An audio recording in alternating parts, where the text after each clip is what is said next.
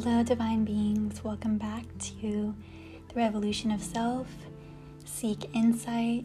It's Jazz Kieran here, and I'm ready to talk about the inner goddess and how to really embody the inner goddess within you. You don't have to be a female. It's not about gender. It's just about the feminine energy. We all have both feminine and masculine. And I think that somewhere along the line, as we are growing up, we experience different types of pain that can either damage your feminine or masculine energy. And so I wanted to tune in today and talk about how to release those habits or painful experiences in the past to allow you to really step into the light and basically let go of whatever it is that is holding you back. So I want to start off by saying that we suffer when we hold on to things, because when we're holding on to something, we're not allowing ourselves to accept. And we all know that in order to grow and to change for the better, we have to be able to accept ourselves where we are at. Otherwise, we're just deceiving ourselves if we continue to deny or dismiss the feelings of the now moment. So the first step is to remember who you are in the now, outside of whatever pain or anything that is holding you back or keeping you in the past. You have to be able to remember who you are away from that experience and allow yourself to maintain your awareness in the now. Because even if you've experienced something extremely unbearable or seemingly unbearable, it could be a loss of a friend. What follows that, and what's a guarantee, is that you are to grow from the experience and that the pain will heal itself. But you cannot start the healing process until you get out of the past and stop reliving the same experience over and over and causing yourself to experience the trauma again and again. It has to be released. So what you want to do is you want to pay respect to the wound, to the experience, and then make the choice to cleanse yourself and soothe your heart.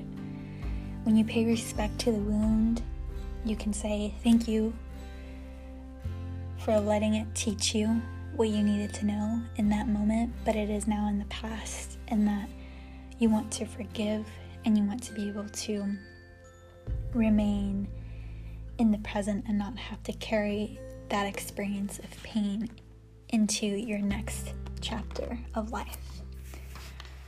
The second thing is to start creating something with your energy, because I think a lot of us experience a real loss of hope. Sometimes we become distressed. Sometimes that influences our health.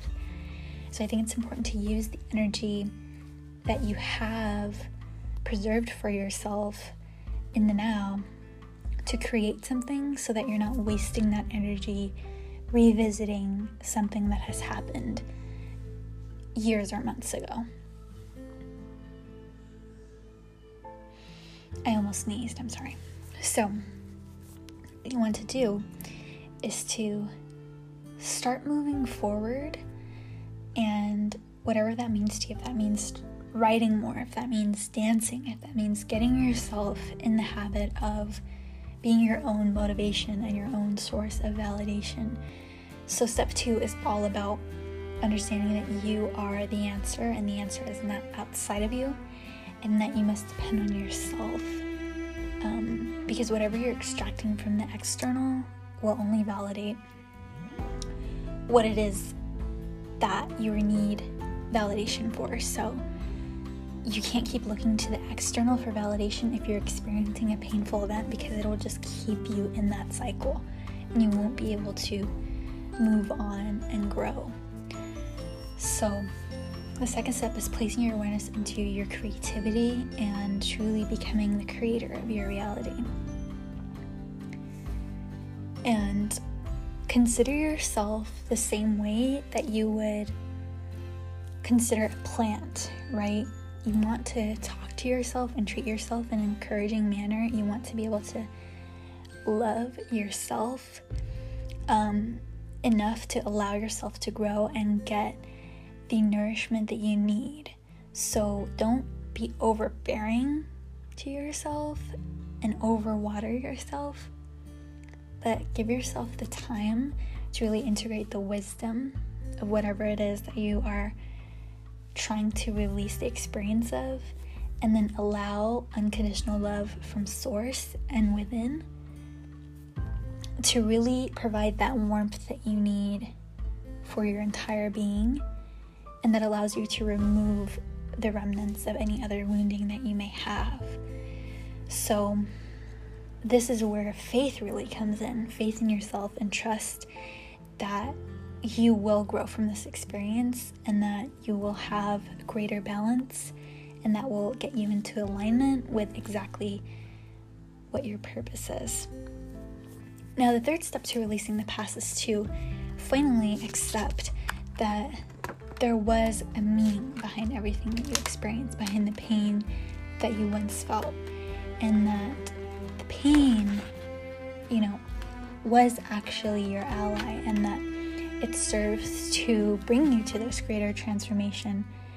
And as long as you're doing your part, as long as you're being diligent and you're doing your self-reflecting process and taking the appropriate time that you need to really move into the next phase of your life, you will become more self-realized as a result. And that is the gift that comes from this experience that you had that you are labeling negative. Once you have accepted it, you can remove the label, and it can become something that you're actually thankful for and something that you actually honor, because it gave you the knowledge and the wisdom that you have now.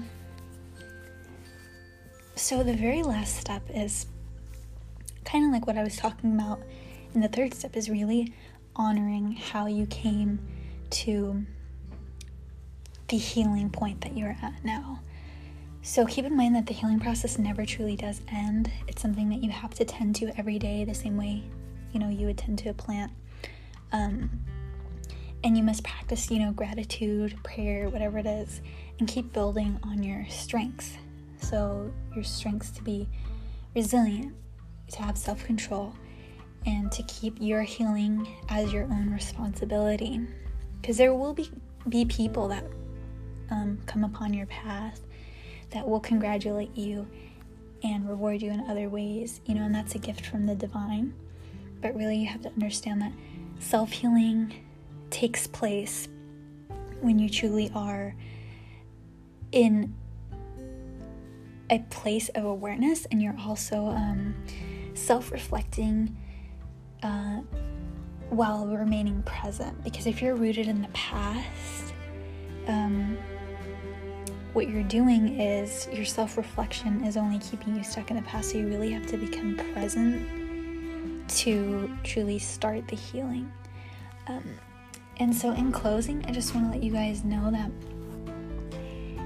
the process of letting things go is not going to be quick and easy.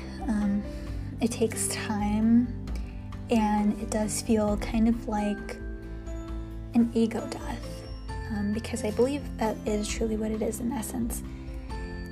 Because what happens is, as a child, when you're hurt and you're wounded, your ego starts to build itself even stronger so that it can protect you. And sometimes you have events in your life that will trigger you, and that is your ego.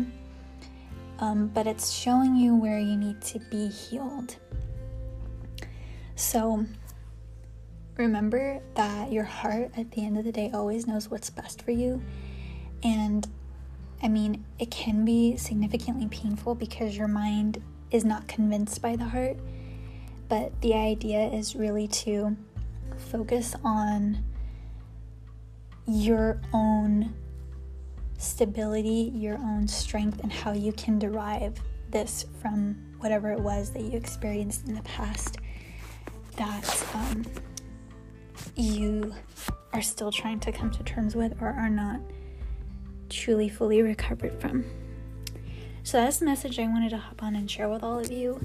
Thank you so much for tuning in here with me, and I hope that you all have a wonderful experience for the rest of the quarantine. I know it is difficult for a lot of us to be trapped inside, but it's really all about perspective, because you can definitely use this time to demolish old ways of being and fill yourself with the love and light that you truly, truly need.